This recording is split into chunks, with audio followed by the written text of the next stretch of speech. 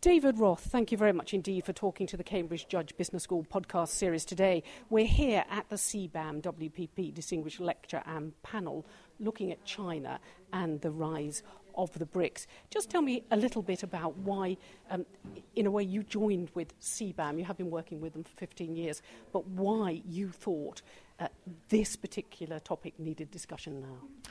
I think one of the great combinations of the WPP and CBAM relationship over the last 15 years has been looking at some of the topics that are bubbling under that will have a significant influence in the way in which the tectonic plates of the worldwide economy will be reshaping. And clearly there isn't a bigger topic that has so much impact across many different spheres as the relationship between the growth of the BRICS and the growth of the more established economies. Well, let's take it from the point of view of the investor.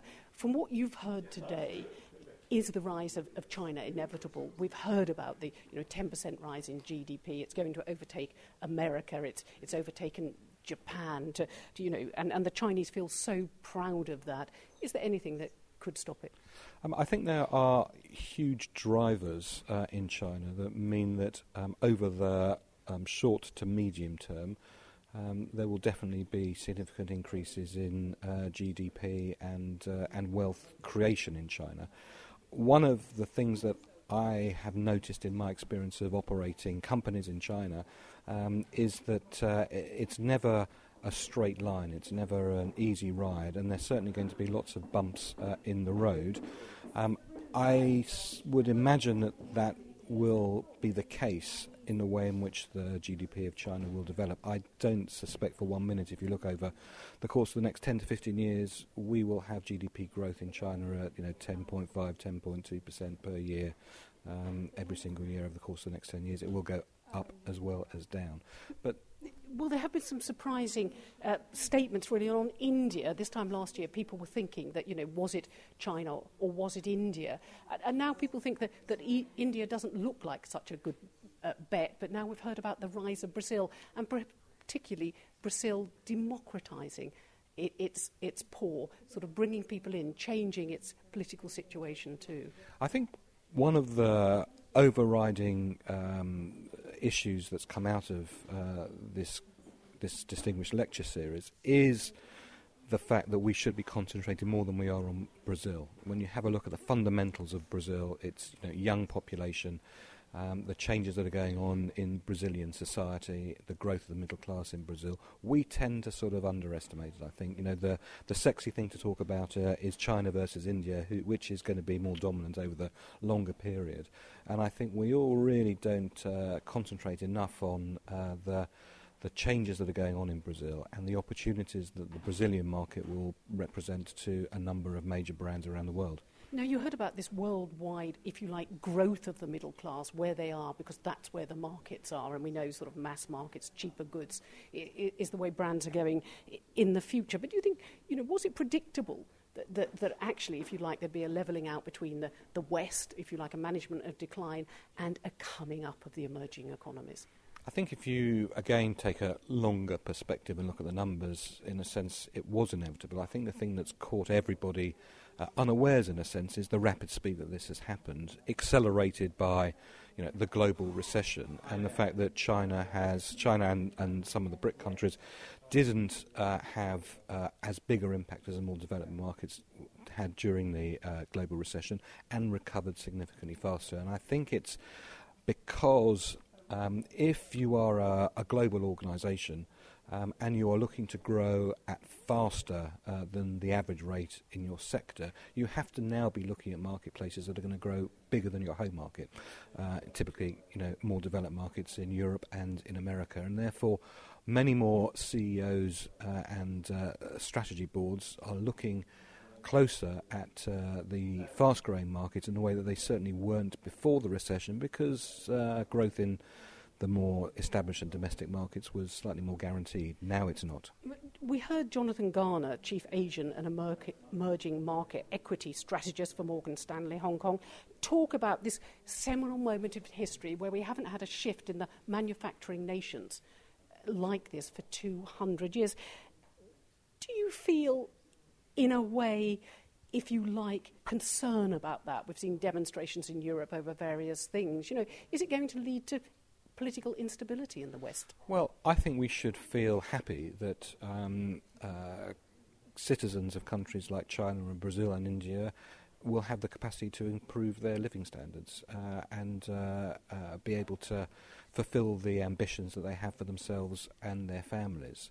I think it's not right of us to look at just the growth that we have in our own domestic marketplaces at the expense of the lives of many other people around the world. So I think that comes at a cost to us, but I don't believe, looking at the future, that it necessarily will come at a cost to the declining living standards of more established marketplaces. It's going to be different, but there's no reason to assume that it's going to be at the expense of living standards in more developed markets. Well, if we just take finally that visit this week of President Ho to President Obama. President Ho has also been with our Prime Minister David Cameron here in Britain. That sort of tour, if you like, of courting, of wedding themselves to the established economies in order to join, compete, set up businesses, encourage business. Are we going to see more of that in the future? No doubt. Every new politician who becomes elected in developed markets, first port of call will want to be with the President of China, maybe the President of India, maybe the President of Brazil. So in a sense, that has changed. I think one of the really intriguing things for me, and not well reported in the developed markets, is the amount of work and associations that President of China has been doing with the African nations. We always look at it as visits from, to or from Obama, from Cameron, from President Sarkozy. But actually, over the course of the last 4 years, the number of state visits to and from Chinese and African nations has gone off the clock as China tries to sew up resources in Africa and do deals with African nations accordingly. And that human rights question, the democratization of China, that's always asked when you have a visit from the West to China, and that's now accentuated through the internet and internet protest and voices as well. Are you concerned about that, or do you think that, if you like, a new growing commonality between the markets in China elsewhere will lead them to democratize too? I think whenever you talk about China and its political structure, China will move at the speed that China wants to move, and no amount of pressure from Western democratic nations, I think, is going to alter the speed of change. I am sure that if we look back at China in 10 years' time, we will have seen some significant inroads in the changing way that China rules and develops and grows its stature and status on the world stage. And perhaps Brazil being a role model for others too, because it's done that, it's tackled those problems. I think China will look at China. China will always do things that it believes and perceives to be in the interest of China. If that happens to be in the interest of Western democratic nations, that will be an added bonus for those in Beijing.